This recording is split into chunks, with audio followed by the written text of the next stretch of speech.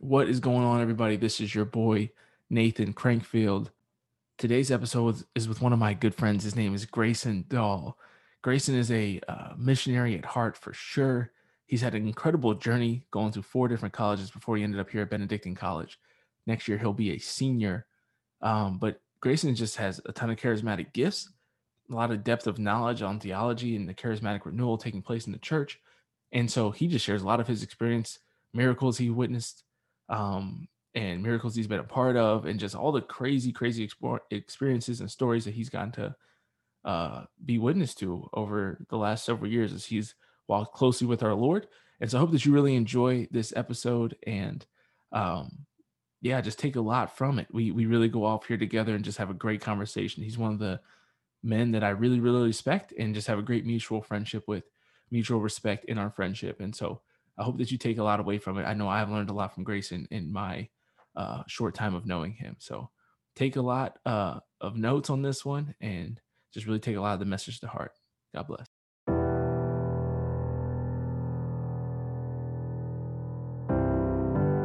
You were never out of the fight. You were created for a time such as this. And you are now preparing to be sent into battle. God is calling you to be His disciple, to be formed in virtue and holiness. He has appointed you as an ambassador of His kingdom, to go and represent Him to His people. And He's enlisted you as a soldier of Christ, to be sent out to fight for the good in this world. You are not made to make excuses. It's time for you to take extreme ownership for your life, for all of your life. It's time to rise up and finally be the man or woman you were created to be. Follow God. Lead others. And never surrender. It is time to begin seeking excellence. Awesome stuff, my dude, Grayson Dahl. How are you, my man? It's good to have Good, you. brother. Dude, thank you for having me. Yeah. Absolutely. So good. Welcome to Seeking Excellence, bro.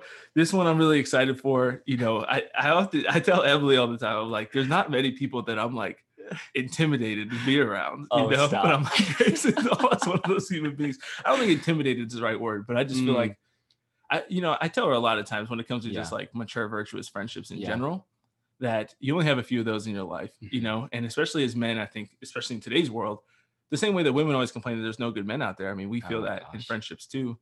And, you know, I think that you can really tell when there's like a mutual respect between two men in a friendship. Oh, You know for what I mean? sure. Yeah, for sure. Like the first second I encountered you, I'm like, wow, I respect this man. Yeah, it's cool. Yeah, it's super awesome cool. when you find it, but it is Yeah, rare. it is and rare. so I'm grateful for that and grateful to have you with me today, Dude, man. I'm pumped. Yeah. It's It's gonna be good. great. So first, we just love to have you just kind of tell a little bit about Yeah. yourself and your story, how you got here. Yeah. So I'm 22 years old. I graduated high school in 2017, and right out of high school, I went to Northern Illinois University, and I had dreams to wrestle Division One, and so I went and pursued it. I walked on at Northern Illinois University, and starting in high school, I was very competitive in high school. Played sports in high school, and just super plagued with injuries. Just super plagued. And I was so ticked off at what the Lord was doing in my life, because I'm like, Lord, you gave me all these gifts and you're not allowing me to use them in the full capacity that I think is necessary. And so, moving forward, like I had a hip surgery by the time I was a sophomore in high school. I had already had a hip surgery and a shoulder surgery from wrestling. And, you know, faith tied into that. My faith life, I knew the Lord, but I put him on I had a very solid seal on the cap, on the bottle. And I kept him at a distance, and I kept him, if he got a little close, I'd make sure to push him away. Good stiff arm. Yeah. A real good stiff, like a Heisman style stiff arm, get him in the dirt. And I'm like, no, like, I don't want you coming any closer, because, I know that if I let you in, things are going to change. And so, yeah, I went to Northern Illinois after high school. This is my fourth college. Wow. Yeah.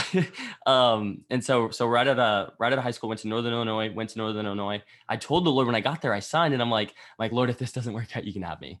And those were some bold words. Those were some bold words. And I look back on it now, and well, at semester, I tore my shoulder tore it the second time, and I had to leave. I had my second shoulder surgery, and so I left at the middle of your freshman year.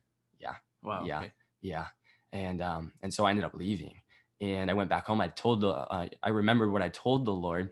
And when I got home, I hit the ground running. I was from Iowa, right by the University of Iowa. And they were like, at the time, they're like the top 3 party school in the nation. And so I hit the ground running into the party scene, and I ran away from the Lord again. I did not want anything what he had to offer me. Yeah. And so I went, started working out on a farm. I took a year off of school and took a year off, worked out on the farm. And I was supposed to leave for, I know you were military. Yeah. Yeah. So I've come from a very military family. And one of the things that the desires of my heart were, I want to serve, and I want to fight a battle, and I want to be with people in their most vulnerable situations. Yep. And knowing this, I'm like, well, sweet, like I'm going to go to the nursing field. My mom, my dad, they're nurses, firefighters. I had this desire, like it's in my blood to serve. And so I went, I wanted to go like go big or go home. Like, that's just something about, I'm like either all in or all out. That sounds right. And yeah, right. And so I do this, and I come back, and while I'm working on the farm, I start training with an Air Force Special Operations Team, Air Force Pararescue, and I start doing the PASS tests, and I swear into the DEP program. It's a delayed entry processing program. And my brothers were over in Afghanistan at the time, and I was sick, trained with them for 6 months, and I was supposed to leave 3 times during that 6-month period. Right, yeah. Yeah. Well, and we were a big like wood splitting business out on the farm, and so we were loading logs onto the hay rack. We were dealing with a lot of big wood, rolling off the hay rack all the time. And one of the first leave day, a log rolled off, and I fractured my knee. And so I wasn't obviously not able to leave on that first leave date. And then the second leave date, I fractured my back, picking up these dang logs. And then the third leave date was my brother's wedding. And there was like these like climactic like points where it was slowly just led to this one climactic like scene where I said yes. And I knew that if I said yes, that I would be saying yes and not going back. Right. And because I was doing, very Augustine-ish. Very, very, and my history is very Augustine-ish as well. Right. And my mama she was interceding. She was interceding. She wasn't following me around, stalking me, but she was definitely, which is probably a good thing. Probably a good thing. Probably a good thing. Very much so. And so the Lord called me into, well, I guess before that I was going and talking with Protestant pastor leaders, and because I was asking questions about my Catholic faith, and I'm like, why are we not on fire? Why are we not alive in this? When I walk into a church, I've never walked into a Catholic church and been like, wow, like this place is alive. And the people in the pews are alive. And I'm like, why is this not, like, our faith is not dead? And I was asking these questions, and our Protestant brothers and sisters do have things that we can learn from. So I started going, and I started asking questions, and the thought came across my head of what if I left the church, and what if because I got invited by these Protestant pastors to come around with them and travel with them and speak with them. Wow. And you were what, like 19 or 20 at the time? I was probably 19 or 20 at the time. Yeah. And they're like, yeah, come and travel the country with me. You can open my talks. You can have the first 5 minutes of the talks, and I'll mentor you on the road. And there was something, and I know what it is now. And I reflected back on it. It was, I couldn't leave the sacraments. I couldn't leave the Eucharist, because I was so rooted in the Eucharist. And that's what I believe. That's what was like the anchor, and in my faith, in me staying in the Catholic Church. So what I did was, stay, and I came to Benedict, and I was actually contemplating not coming. And I came and started studying theology. The Lord called me to start studying Him, and now I'm here. I've been here 2 years. This is my This is my fourth college. But yeah, so it went NIU. Then I went community college back home. I committed to wrestle at Grandview University. Showed up one practice. I'm like, not for me. Really? Yeah. And then I left and I came here. Wow. So. And so now you're technically in your junior year right now, yeah. right? Well, yeah, finishing up. Gonna be senior. Yeah. Right. Yeah. Which is awesome. great. Yeah. That is really cool. Yeah, no, I love the obviously Augustine-ish aspects of your story. Yeah. You know, I definitely know that we related on that big time. And I think it's something that people need to hear because there's so many things that people can relate to in that, you know, diving headfirst into the party scene. And I think there's a lot more of us out there who have either been or are currently in that, you know, take me, Lord, but not yet kind of phase, you know? And I remember being there and how many people, you know, don't ask these questions or even when you're like your stage of kind of questioning Catholicism. Like I remember going through that in college as well. You know, I was going to non-denominational parish or churches and really like listening to them, reading their books, like all kinds of stuff. And there is so much that we can learn from the way that they operate, the way that they love, the way that they really come to know the person of Jesus Christ is really powerful. And so I had a lot and owe a lot of my story and my journey and my progress to a lot of non-denom pastors and things like that. Now I came to know when I kind of stopped, it really wasn't until about 2 or 3 years ago that I really kind of detached from a lot of the Protestant influences in my life. There's still some, but I detached from like listening to Stephen Furtick like every weekend. Yes. Right. Mainly because I kind of thought that, which is kind of ironic because we're recording this on the day our pro-life podcast came out today. One of our pro-life podcasts came out today, but there was never anything like of substance. Right. Now some of them do, but a lot of the really, really big ones, I'm like, the reason why they get so big is that they never piss anybody off. You know, it's like, I see this a lot on like Instagram too. You know, I'm like, I see these other accounts who just like blow up super fast. And I'm just like, I lose for every 2 followers I gain, I lose one. Right. And so it's like, it's really hard because I'm talking about those hard issues. Right. And talking about these difficult topics. And I think the same way goes with the church. That's why I love Catholicism is that even when there's people within the church who are defiant, even when we have these issues or like lukewarmness and just troublesome leadership, we always have the catechism and the actual teachings of the church. You know, the magisterium is so there. Solid. It's so solid. And people are like tradition. Oh, like I'm restricted by this. It's actually It's actually no. We're giving you a safe ocean to swim in. Exactly. A safe ocean to swim in. If you look at it, it's a vast ocean. Yeah. And that's where the Protestant pastors. That's where they fall into. That's where because they don't have the tradition. A lot of the pastors fall into heresy because they don't have these traditions and these walls up. To protect them from falling into heresy. Which is just crazy. And I'm so fortunate that I get to be, you know, I saw it as a restrictive aspect at first, but now I see it as like this vast ocean that I get to just swim in and operate in. Right.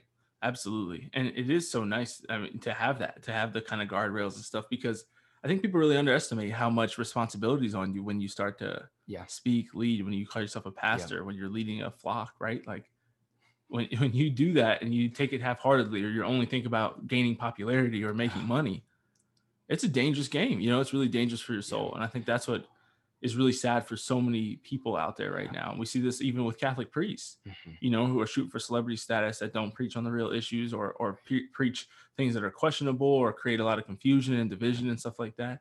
It's a risky and dangerous game to get into for sure. Pope Benedict the 16th, he said in his encyclical on the new evangelization, he said this, the way that you are able to tell that the spirit of the Antichrist is active and moving is if people are actually coming and speaking in their own name, and speaking in their own name in the self-promotion, like you were kind of talking about. Somebody coming in their own name is a sign of the spirit of the Antichrist. Somebody coming and pushing their own agenda. And like you said, the truth, it disperses. Right. It brings you to a point of either like, yes, I accept this, or I'm going away from this. And so I think that's super good. Absolutely. And so tell me more. I want to hear more about your journey from, you know, coming to Benedictine. Like, what's it been like since? Like, how did you once you kind of like settled on like Catholicism's it? I think, you know, obviously we're Seeking Excellence podcast. We talk a lot about excellence. I think there's not a good idea out there about what spiritual excellence looks like. So how did you go from this kind of like questioning phase all the way from partying, you know, being really kind of far away to where you're at now? Like, what was that growth and like the gradual inclination like? Yeah, a lot of people, you don't need to have this St. Paul conversion story. Right. Like that's not necessary to live the Christian life in the way that's like radical. And it's rare. It is rare. Like extremely rare. Yeah. Yeah. It's what everybody wants. It's what everybody wants. And it's Yeah. very attractive to people to see these, because I can relate to, It's like to your winning the lottery. brokenness. Yes, Yeah. exactly. And so when I got here, I had been running for about 6 years from the Lord. And I knew that he had a calling on my life, and I knew that he wanted more from me. And so what I did was when I made the decision to say yes, Mhm. it was all in. Like I just knew, because he had been pursuing me in such a way. I'm like, I'm so broken. I'm so tired. I'm so tattered. Like, why am I choosing to Right. live this life? Why am I trying? Absolutely. Yeah. Why am I trying to create my own happiness, through my own accolades and through my own accomplishments? Mhm.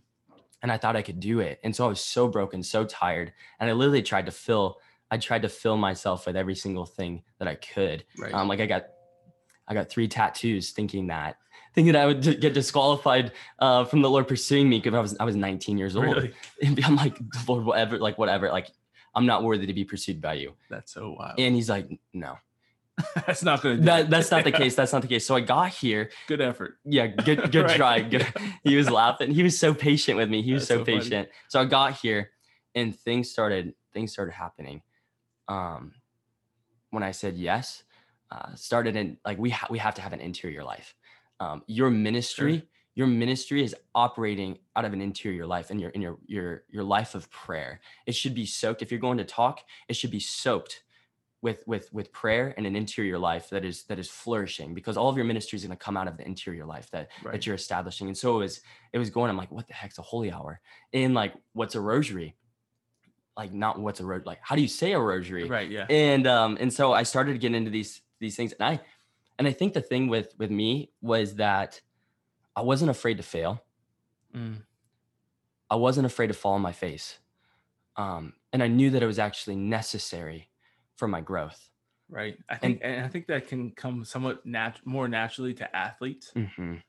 Is when you're Mhm. pursuing an athletic career. And even just like I know you exercise and stuff now, like as we like work out, you try to like lift new weights and you can't, right? Like everything that you do, Mm-hmm. if you're going to actually like get stronger, you have to be willing to go to failure, Yeah. right? Like to muscle Yeah. failure. Like that's Yeah. why we should work out together, because you can Right. actually go to that and not Right. hurt yourself, right? Go to muscle failure. Exactly. And that's how you get really strong. And that's what Mhm. I mean. I learned that on deployment of like when I was getting really big, when I was getting really yoked, it's like you have to go to failure, bro. And you Right. need somebody to help you to do that. Wow. And that's a real great testament to so many things in the spiritual life, but especially that we can't do it alone. And then we have to be willing to fail Exactly. if you're going to actually get stronger. And Right. there's so much perfectionism that has just like seeped into the church. And I think people's journey Mhm. with like wanting that St. Paul lottery moment of I Mhm. went from broke to really, really rich all in, one moment. And it's just, it typically doesn't work that way. It's the same way with like diet fads and all those things, right? Like we always want shortcuts, Mhm. and there is no shortcut, and there's no way to do it without failure and difficulty, Right. but it's worth it. It is worth it. Yeah. It is worth it. And people think that it's going to be this. The one thing that I think was very interesting coming, we see this watered down gospel nowadays, right? We see this like watered down gospel, like all butterflies and roses, and the Christian life. Actually, no, St. Paul said that if you wish to live a godly life, you will be persecuted. Right. You will be persecuted. And the fruit of living a godly life will be persecution. Yeah. That's it. I mean, scripture says it. The highest encyclical, the highest form of literature that we have in the church Mhm. says that you will be persecuted for his name's sake. And what makes you think that, like, and for me is a slave is no greater than his master. And so acknowledging these things, I'm like, I want the truth. I was desperately searching for the truth, and what I had through my baptism and confirmation, like what did I actually receive? Mhm. That was something that I started searching for. I came to Benedictine and I'm like, okay, well, the scriptures say all of these things. The church encyclicals say these things. Tradition says these things. What am I missing something? Like, am I missing something? Why aren't we living things out? Why aren't we living these out? Right. Yeah. And so I started asking questions. I'm like, well, one, do signs and wonders still happen today in today's church? Do miracles still happen? Right. And I found out, no, they do. And it was actually a heresy condemned by the church. It was called cessationism. That the last miracle happened at the last apostle. It's actually condemned. And speaking of St. Augustine denied this for a long time in his own parish until one day there was this little girl. I think it was a little girl, Mm. and she was raised from the dead in his parish. Really? And he's like, okay, like I can't deny this I've anymore. been wrong. I changed my mind on this. Like this is, and what Vatican I said about this too was like, if anybody does not believe in signs and wonders and miracles, I'm paraphrasing, I don't have it in front of me, but if anybody does not believe in signs and wonders and miracles, let them be anathema. If they believe that these things are not taking place in today's day and age, let them be anathema. Let them be no more. Let them be excommunicated. Really? Wow. Yes.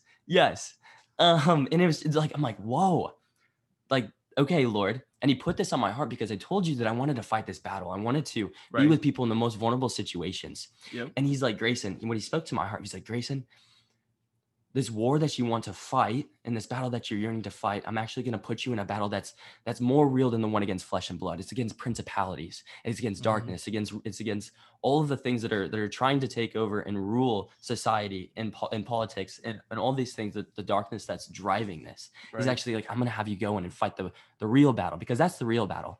And St. Paul says in Ephesians 6 that it's not against flesh and blood, but it's against principalities. Right. And so he's like, I'm going to have you fight this battle. I'm like, sweet. Yes, God. Like, let's do it. And so what happened was then I had this extreme desire to be with people in their most vulnerable situations and just walk with them in healing. I desired healing and freedom for people. That's what I desired. And like, yeah. So going forward, he's like, Grayson, and a lot of the listeners may not heard this before, but like the charismatic dimension of the church, St. Paul says that St. John Paul the Great said that it's actually co-essential. The institutional dimension of the church and the charismatic dimension is co-essential to the life of the church. And so I'm just like going in, researching these things, coming, and obviously like, I'm like no expert and I'm not a doctorate in these things, but I'm like, Lord, I'm not going to do these things unless I see the fruit of it. And so I started operating in these things. He's like, Grayson, you're going to reach out your hands and you're going to speak in my name, and your hands are to become sacraments of my hands, and you're not going to heal, but I'm going to operate through you and co-labor with you in the work of salvation. And people are going to be made well. People are going to be set free. Yep. And I started seeing things happening, and I'm like, after you see these things, you just can't go back. Right. And every single healing that I've seen, every single deliverance that I've seen, every single liberation that I've seen has ultimately pointed me towards the Eucharist and towards the sacraments, and has made the sacraments and the Eucharist come alive. And I mean, and we can talk too about the younger generation and right. Yeah, we were talking about this the other day, right? Yeah. He wants to co-labor with us. Right. Our faith isn't dormant, it's active. Faith is an act. It's not passive. It's not sitting on the couch and being passive and letting, Lord, if you would just come to me. Right. Yeah. You know what I mean? It's actively pursuing. And like, yeah, chapel is good, but if we can't evangelize, like St. Teresa of Lisieux is called to go and be a missionary in the cloister.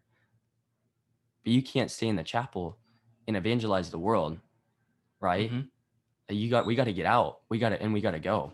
Right. And especially today in the calling for the new evangelization, I just took this very right to the heart and just let this run my life. Yeah. And it was a yes. It was a yes to everything that the church taught through tradition, through scripture, through magisterium, through all the church fathers. Like this is licit. Yeah. That's awesome, man.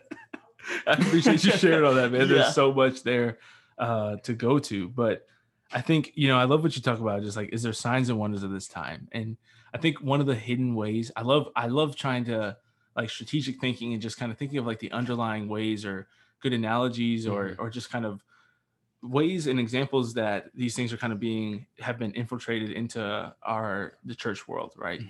Because I think obviously like secular society just no longer thinks that there's miracles, thinks everything's a coincidence. Right. Everything happens for reasons, right? Astrology and all this stuff is whatever your horoscope says for the day is what's going down, right? And so that's like what most people think. And so how does that infiltrate the church? Well, I think it's mind-blowing to me how similarly the church struggles with anxiety, worry, and fear of the future as the rest of the world. Like it just doesn't add up, it's right? all Like over. talk about like lacking trust and lacking faith in the future. I know some very, very faithful Catholics who are constantly worried about everything possible. Right. And it's like that, like there's no sainthood in that. You know what I mean? Like there's nothing saintly or holy about constantly worrying about all these different things, right? And just questioning and doubt and just fear for the future. It's like that is like the Lord definitely wants to heal that. Yeah. Right. And like, and we've grown complacent. I think we people buy the lie of that's just how I am. Exactly. This is how my father was, and so this is how I'm gonna be. This is how my mother was, and their father, and their parents, 5 generations before me, and nothing's changed. So I'm gonna accept this and actually claim this fallenness. Yep. And it's like, no. It can stop right now. Yes. Open your eyes. The enemy is the enemy is pampering us and putting us to sleep. And the greatest, what breaks my heart is just I'd rather have somebody be cold than lukewarm. Right. Yeah. Right. And just like this Absolutely. indifference, this numbness to like, like I'm good, you're good.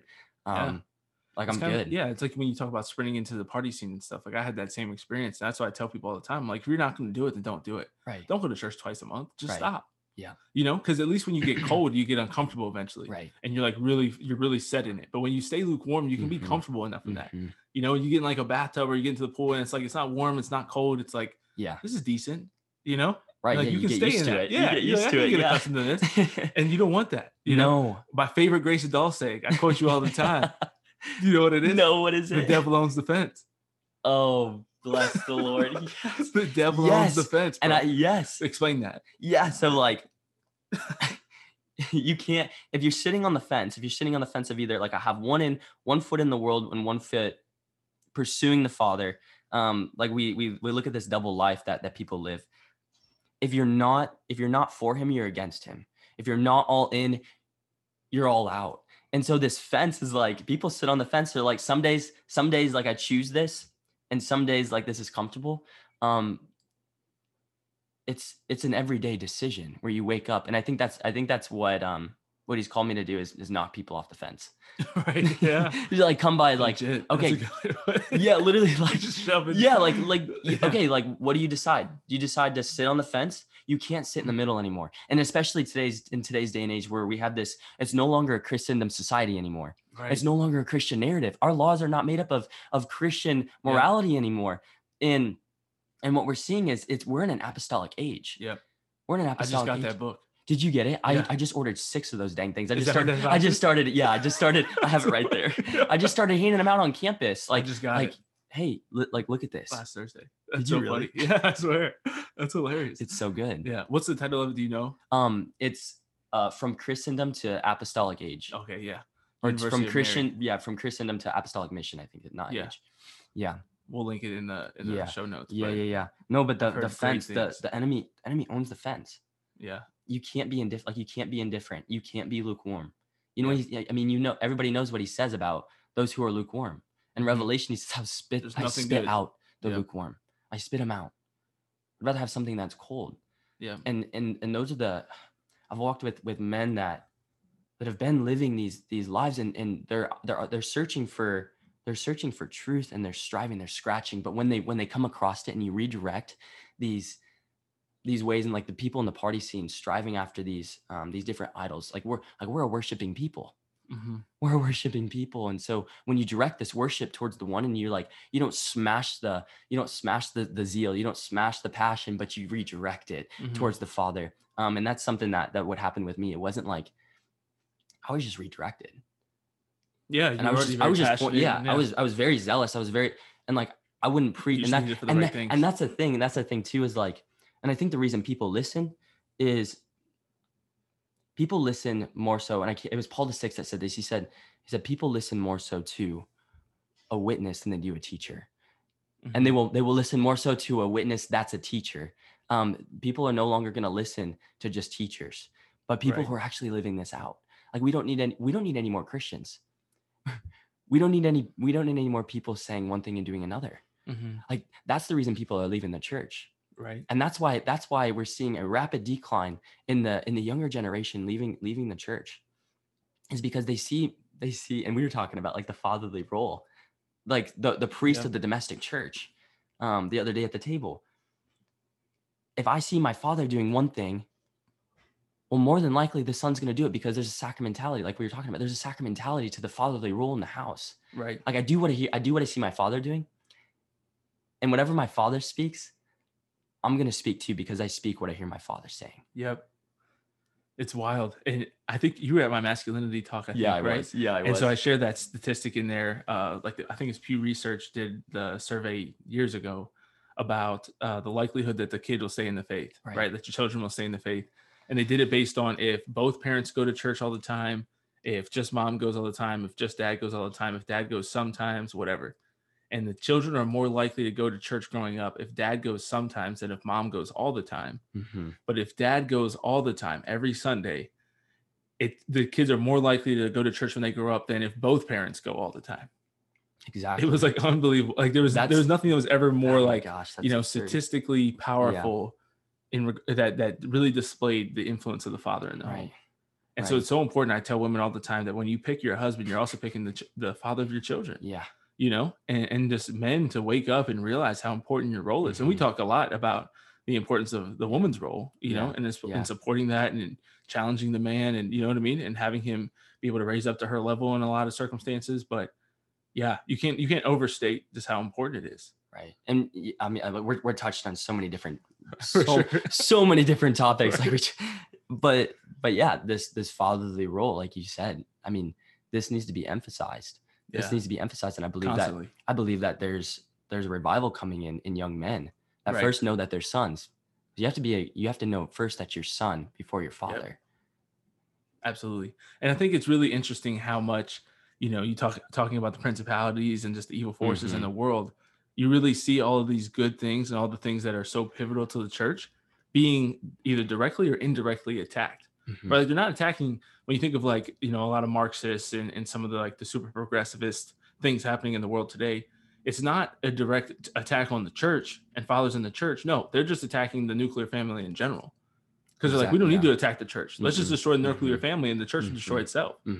If we can get the church to buy into this stuff, you know what I mean? Certain gender ideologies, just the popularization of divorce, like the redefining of marriage. If we can change all that stuff, we don't even need to worry about religious liberties. We don't have to sweat that. No. Because they're going to just shrink. Exactly. And disappear. Exactly. It's been and like this stuff isn't new. People are like, this stuff's been happening for the last 2,000 years. And we would, you would think we would catch on to what the enemy is doing. Right. But he's very subtle. He's very subtle. The enemy works in a very, very subtle way. And the demon that you need to fear the most is the one that you can't see.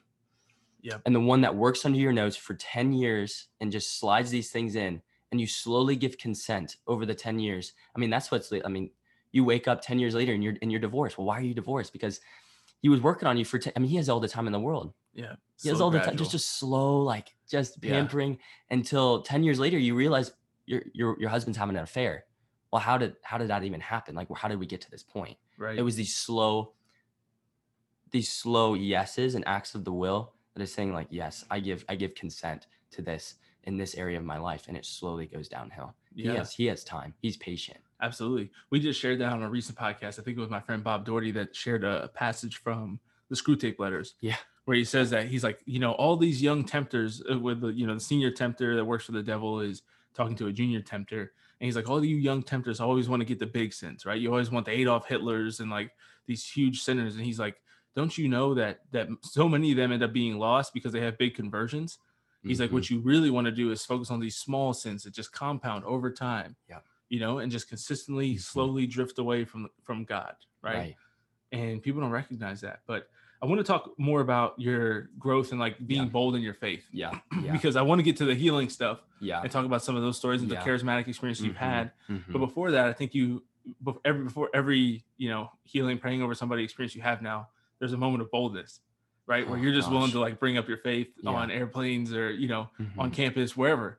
And so how did that kind of grow? And talk to me about the weird phase of that, being willing to fail, how we grew to be it's tactful. Yes. In our evangelization.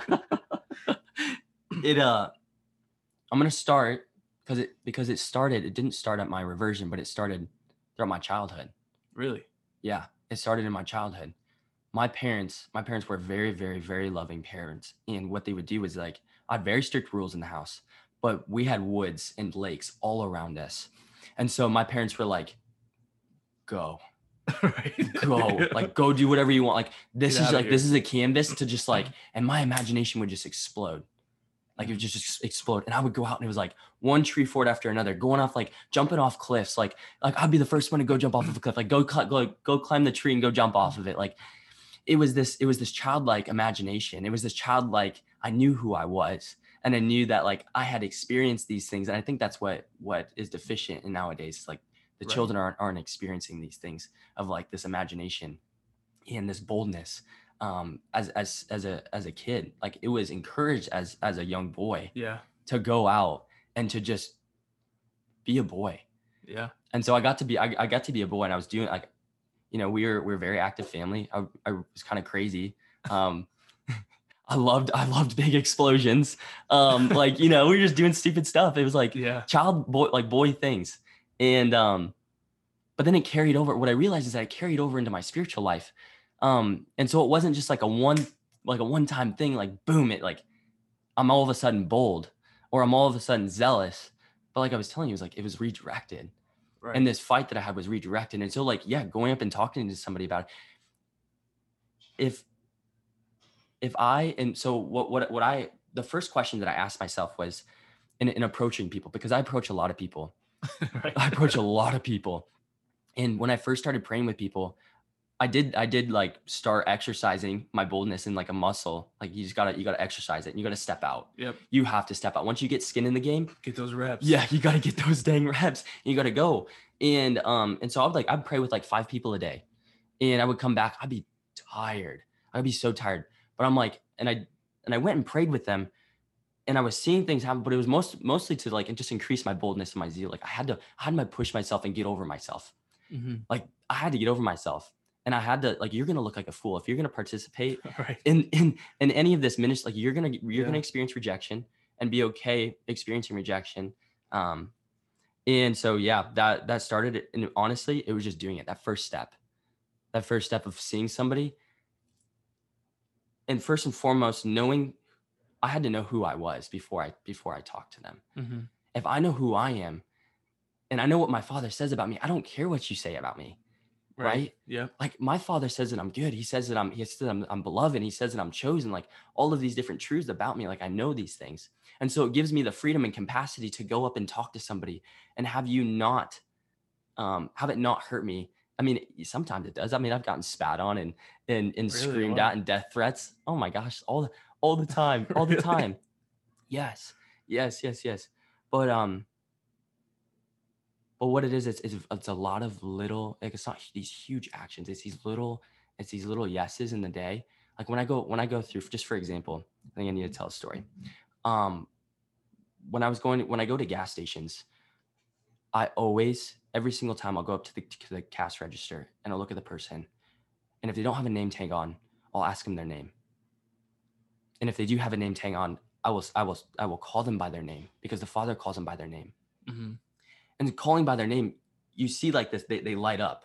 And so it's these little, like, I'm going to call you by your name and I'm going to see you, because everybody else that has come through here has just walked by you. And so I'm going to see you. And so one time I was walking into a gas station, and the Lord works in so many different ways. But I walked and I looked to my right, and there was this girl named Christy, and the root word of her name is Christ. And I'm like, it just highlighted. I don't know why it did. And I'm like, I gotta go talk to her. So I just like went to the bathroom. I came back out. I'm like, all nervous. I'm like, oh, here we go.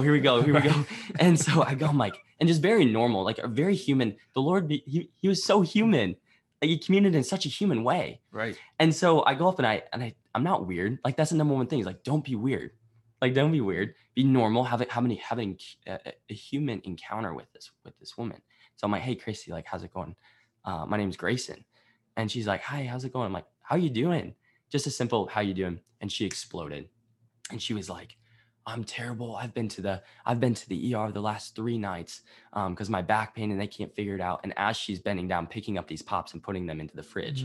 So she's just an excruciating back pain.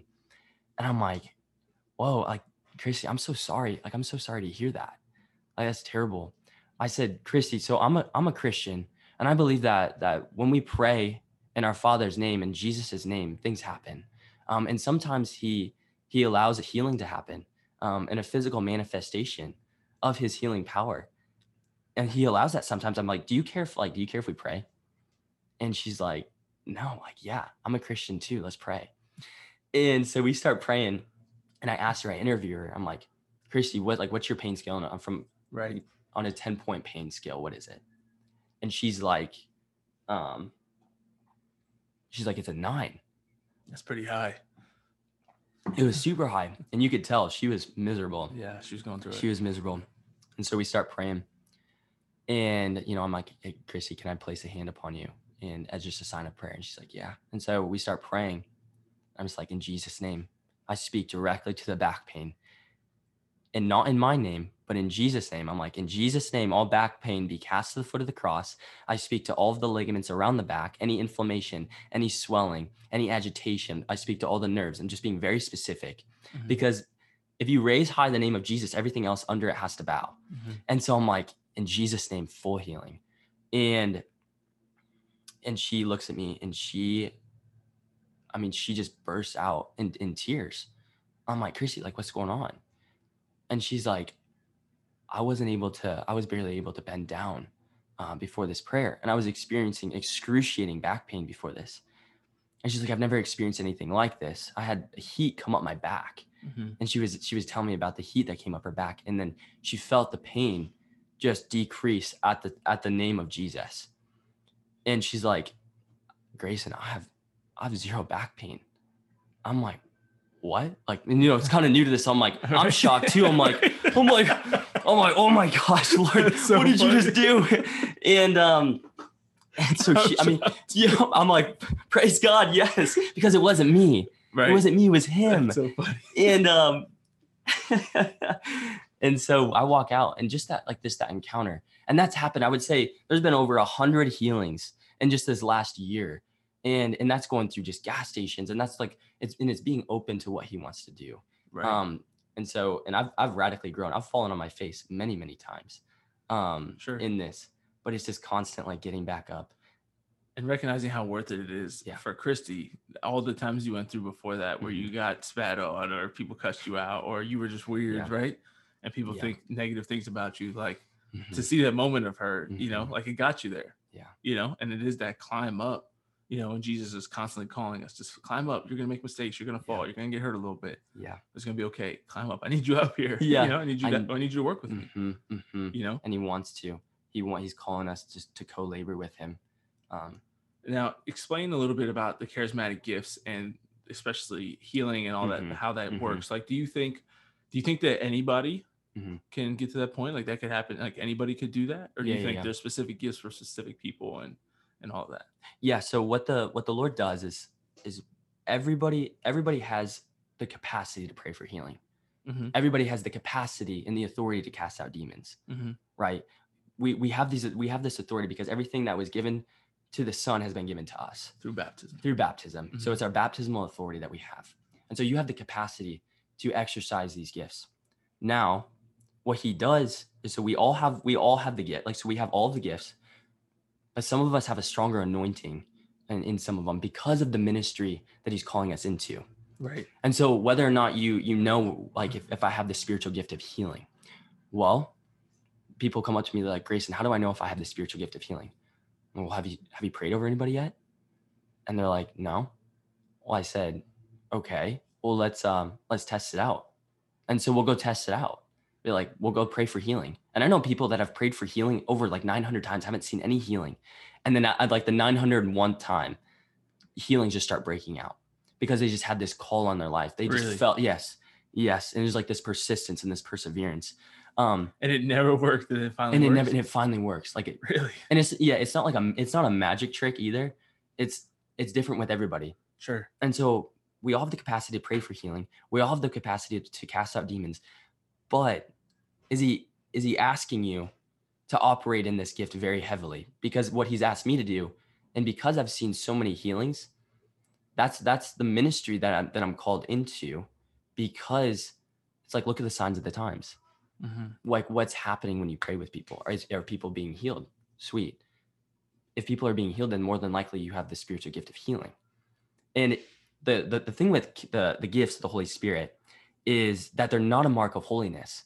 And St. Paul goes in and corrects the Corinthians on using the spiritual gifts. Look at 1 Corinthians 12, 13, and 14.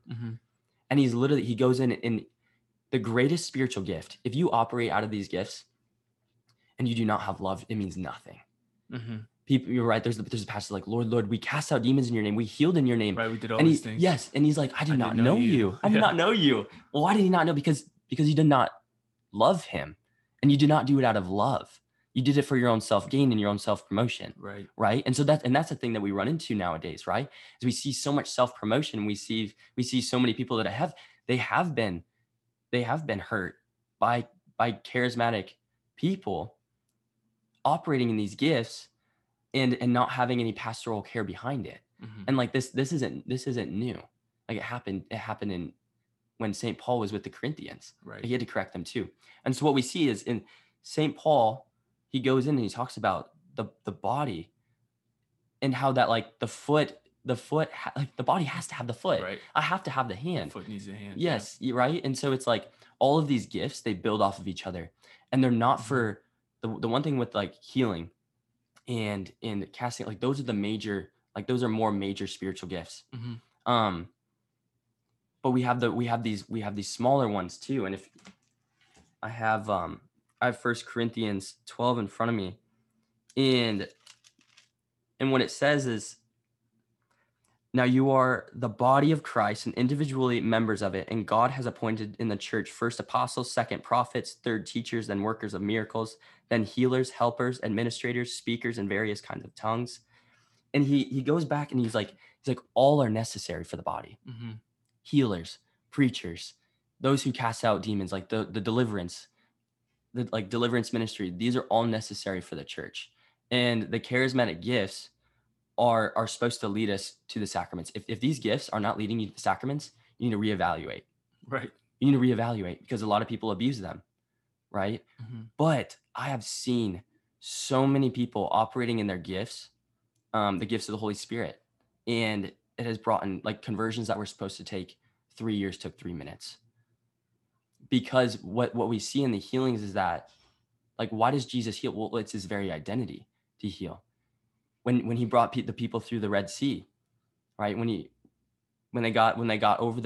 Moses parted the sea and he got on the other side, he's like, the Lord spoke to Moses, said, I'm your God, your healer, God Ropheha, the God, your healer. And then we see him in the New Testament, like what happens in the New Testament, like all these healings, but it points to who he is and what's to come. Yeah. Like his very identity is healer, and and what's to come is this reality, and what we're supposed to do while we're here, like as it is in heaven, like on earth as it is in heaven. We're supposed to pull down with faith the kingdom and live in this reality of like this already but not yet. Like we live in this already but not yet. Like if everybody was healed, if I went and prayed over somebody and everybody was healed, we'd be in heaven. Because when we walk into the kingdom, everybody's gonna be healed, right? Yep. And so even my Achilles. Yeah, you're dang like your Achilles. I didn't see any healing in your Achilles. Right. You know, and that's like, well, you're like, well, why isn't everybody healed? And that's the major question people ask is like, why isn't everybody healed? Well, it's actually, God never says no. He says he's either I have something better or not yet. Right. It's always right now or not yet, because you will be healed someday. It is his will to heal you. Right. Absolutely. And we are on a journey towards healing, and we need to recognize that and not grow complacent in our own healing. And so healing is an essential part of the church's life today, especially today.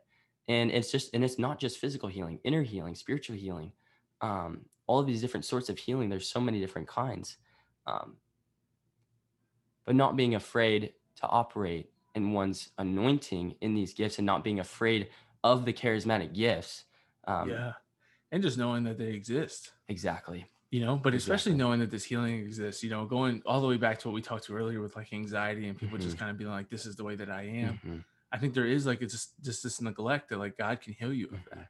You know, like God can transform you. And I think going even further back to what we talked about with a lot of Protestants and these non-denominational evangelical churches, And we often hear this with some progressive Catholics is this idea that, God says, come as you are, and they kind of leave it there, Yeah. but he never says stay as you are. Right. He's down. He's like, you can come on in, you know what I mean? Like, have a seat at the table, but like, I have some rules that you have to live by, right? There's some things you should strive for. Yeah. And it doesn't mean that you can just stay Right. exactly the way you are. And even better than that, it doesn't mean that you have to stay the way that you are, right? When you talk about things like anxiety, depression, some of these inner healings are just wounds that we have, right? Trauma that we have from our past, emotional neglect from our parents, right? Like, we all are wounded in different ways. And I think that a lot of times millennials, Gen Zers, we have this desire. I talked about this a lot with like the LGBT stuff that I wrote on, is like, there's almost this desire to not be treated special, but also this desire to be treated special. Right. They exist simultaneously within people. Right. And I talked about that within, when the Vatican was making their statement on not blessing same-sex unions, about how often, when it comes to talking about sexual sin, I said how, a lot of times they don't want to be singled out. Like when people get upset about this, they don't want same-sex issues to be singled out and talked about exclusively. But then when we talk about it along with everything else, it's like you're still upset. Right. So you don't want to be treated special in the way that you don't want to be over talked about. But then we treat you like everybody else and talk about fornication, cohabitation, contraception, masturbation, pornography, and same-sex, sexual activity. Yeah. Then it's still like, no, we want to be treated special. We don't want to be in that group. Right. Exactly. And that's how we are as people. I think sometimes it's like, we don't want to be treated special. Like, nothing's wrong with me, but then also like, you can't judge me because I have depression and anxiety and all these things. It's like, dude, like, not to say that there's not people with extraordinary circumstances, but everybody has a cross. Everybody has struggles that they're going through. Everybody has things that they're dealing with. And the good news with that is that Jesus can heal you. And he wants to. Yes. And it might not be right now. Yes, exactly. But he wants to. And you got to recognize that and be open to that and be open to say, okay, even though the Lord right now isn't going to heal my Achilles, what else can I eat? I'm still, that's not the only thing on the list, right? Like, I'm not going to, just because you say no to that one, I still got 10 other things I want you to work on, like, heal my heart from this, heal me from this addiction, heal me from this desire, you know what I mean? For lust or for greed or whatever it might be. Right. And I think that's or from judging people, like thinking about these other areas that I need healed in, heal my relationship with my father or my mother or my siblings, right? Heal me so I can forgive these people. We get one no, or we get one not right now, and we run away like toddlers, right? Instead of being like, okay, like, you're the Lord of my life, got it. You don't want to heal the Achilles right now. I told you that day we prayed, when you prayed over the Achilles, I was like, I don't think he wants to heal it, but I mean, let's give it a shot, right? We'll ask him anyway. The worst he can say is no, right? And the big thing too is not identify. What I run into with a lot of people is that they're identifying themselves in their brokenness. Yes. So they're actually like, I am depression. Like they're actually it's claiming the same thing with sexuality. Right. So right. And so we're identifying these people in their fall. And it's like, no. Don't stop at the fall. Like, look at the beginning. Like, in the beginning, we were man and woman, and they were in perfect union with God. Right. Like, that's where we identify. That's how our Father sees us. You don't cling and identify yourself in an effect of original sin, because the effects of original sin are not of our Lord. Right. They're allowed, but we don't identify ourselves in our brokenness. And I've seen so many people, when they release this identity upon themselves, of like, no, like, I renounce anxiety, but Lord, yes, this is a cross that I'm bearing, but I don't identify myself in my cross. Yeah. I lift it up, Father. We need to be constantly taking action in asking him to take this cross. Like, Lord, take it if you will. And while I have this, like, I'll carry this as long as you want.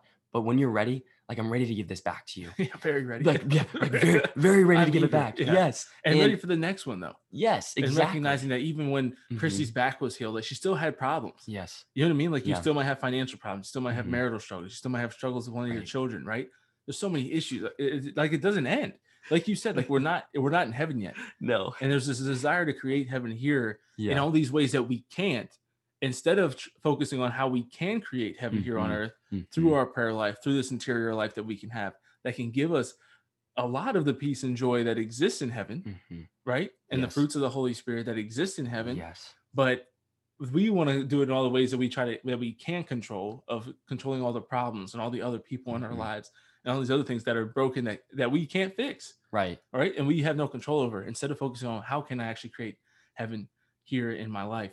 But I think the other thing I wanted to talk about there, when you just talked about that, identifying with the brokenness, is I kind of think of it like versus seeing yourself as a sinner versus as a son, right? And you're both, right? But it's like, which one is my primary identity? Just like I see myself as Catholic and American, right? Like I'm both of those things, but being Catholic is much more important to me. Yes. And the fact that I'm a son is much more important to me than I'm a sinner, right? And because that's who God says that we are.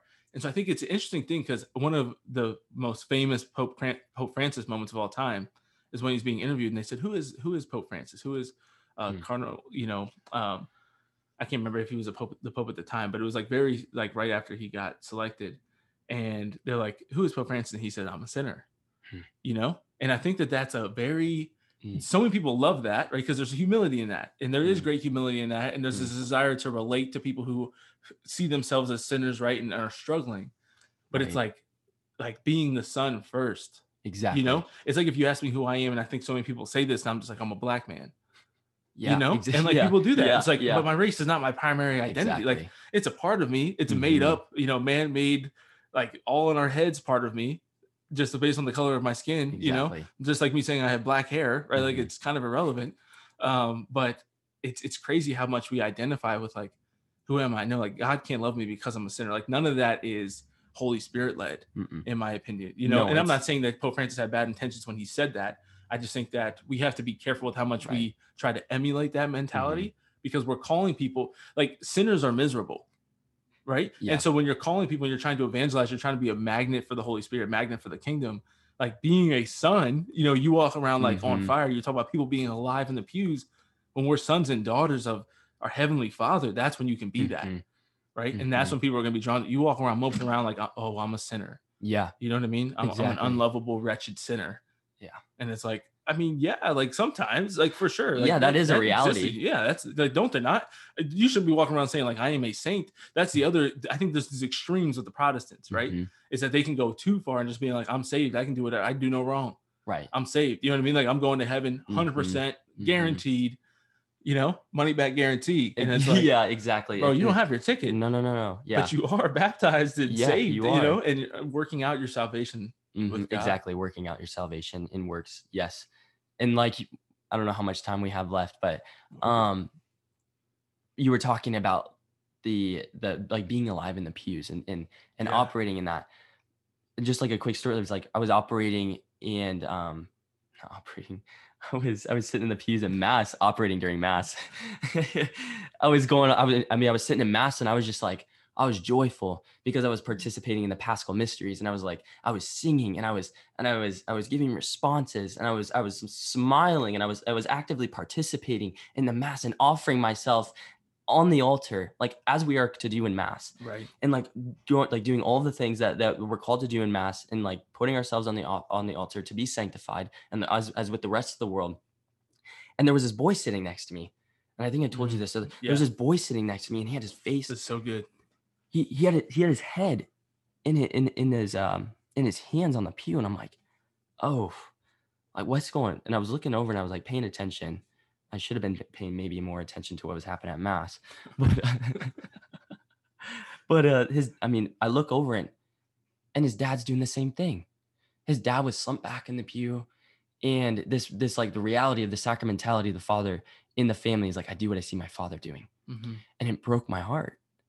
It broke my heart, and I got a word of knowledge, like the Lord just put it on my heart to give. I had this Holy Spirit bracelet on my hand of dove, and the Holy Spirit being the comforter. And after mass, I look at him and I said, hey bud, like my name's Grayson. With an E. A-E. Just wanted to add that. Yeah. And I look at him and I say, dude, I have this bracelet and it has the Holy Spirit on it. And he's like, yeah. And I said, yeah. Holy Spirit's comforter. And he's a comforter. And I believe that in this season that you're in, he's going to comfort you in this. And he lit up. He lit up and he's like, whoa, yeah. I need that. Like I'm going through a lot right now. And I looked at him, I said, I said, buddy, you don't have to live in chains anymore. Like you don't have to go down this beaten path anymore. You get to go off the narrow way. Like, you get to go off this narrow way. And I give you permission to live in freedom. I give you permission, and obviously like still obeying their parents. Like that's not what I'm saying. It's like go like disobey your parents. Yeah, don't listen to them anymore. Right. I did that for too long. Amen. And like you have permission. Like you have permission to be free. And I think what the children are yearning for today is permission to be free, permission to operate in freedom, and permission, one, to make mistakes, two, to go down this narrow way where we're like, where's the Lord drawing you? And I gave him, and like I gave him this bracelet, and after mass, we started talking to the family, and it turns out like their two sons, I think it was their two sons. They went to a public institution. They came out atheists. They're like, what do we do? The older sons. Yeah. The older sons. They're like, what do we do? And I just looked at him. I said, I mean, it all starts with the family structure. Is dad living this? And like, is dad setting the example in the house? Is he living this out? Does he have a prayer life? Is he enthusiastic? Is he alive in the faith? If dad's not enthusiastic and alive in the faith, and I'm not saying that you have to be jumping up and down, bouncing off the walls all the time, but like having a devotion to our Lord and to our Lady. I mean, the kids won't live it out. Right. And so I'm like, at first actually the dad walked away. The dad walked away and went to his car, and the mom was just, I mean, she was crying, and then we prayed, and it was just this invitation to pursue healing in their own family. I'm like, first it needs to come forth from the head of the domestic church, which is the father, and it needs to go down through the rest of the family structure. And there needs to be an eagerness and a thirsting for healing within the family. We cannot grow complacent in healing. And the mom was just, I mean, she was just lit up. She was crying. We prayed, and there was so much freedom, and the boy just lit up. His posture changed. His posture changed because of the words that were spoken to him. Like, you get to live in freedom, and you get to operate in your faith boldly and not be ashamed for it. And it was just like this simple like invitation. And that's all we're doing, is offering this invitation into this way of life, which is the Christian life. And it should be attractive. And I tell people, I'm like, if my life doesn't look like Jesus, and if I don't sound like Jesus, and my life is not producing fruit worthy of the gospel, then don't listen to me. Right. Yeah. Don't listen to me. Literally. Like, go follow somebody. Go follow somebody else that their life is producing fruit, because you can judge a tree by its fruit. Like, these signs and wonders will accompany those who believes. Like, these signs and wonders will accompany those who believe. It's not if or maybe. It's like, these things will accompany. Like, there'll be freedom when you encounter people that are on fire in the faith. There will be freedom. There will be joy. There'll be peace. All of the fruits of the Holy Spirit. There will be healing. And it just so happens when you encounter the person of Jesus, all of these things accompany him. Healing, freedom, joy, peace. Like, go to Luke 4:18. He literally says his mission statement is in his hometown in Nazareth. It's like, I've come here to preach the good news, to proclaim release to the captives, to bring and restore sight to the blind. Like, that mission statement's our mission statement. And so it just so happens when we encounter, and basically what it all comes down to is a personal encounter with Jesus Christ. Like, that's it. It's encounter. Yeah. And a lot of people that have been baptized, a lot of people that have been confirmed have not been evangelized yet. They have not encountered the person of Jesus Christ yet. And have been told this because they've gotten a watered down gospel. And people don't want that. Right. Yeah. They don't want that. I don't want 100%. That. I didn't want that. Right. Dude, amazing. I love it. I hope this message for people has been similar to what it was for that boy in the pew, is to realize that, a new life awaits you, that Jesus is calling you onto something so much greater than what you've experienced so far. And I hope that we all can believe that a little bit more today than we did yesterday, and really start to work and move towards the Lord in that way. So just want to thank you for your time today, man. That was great. Thanks for sharing everything. Thanks for having me. Yeah. Really appreciate it. Yeah, man. Absolutely.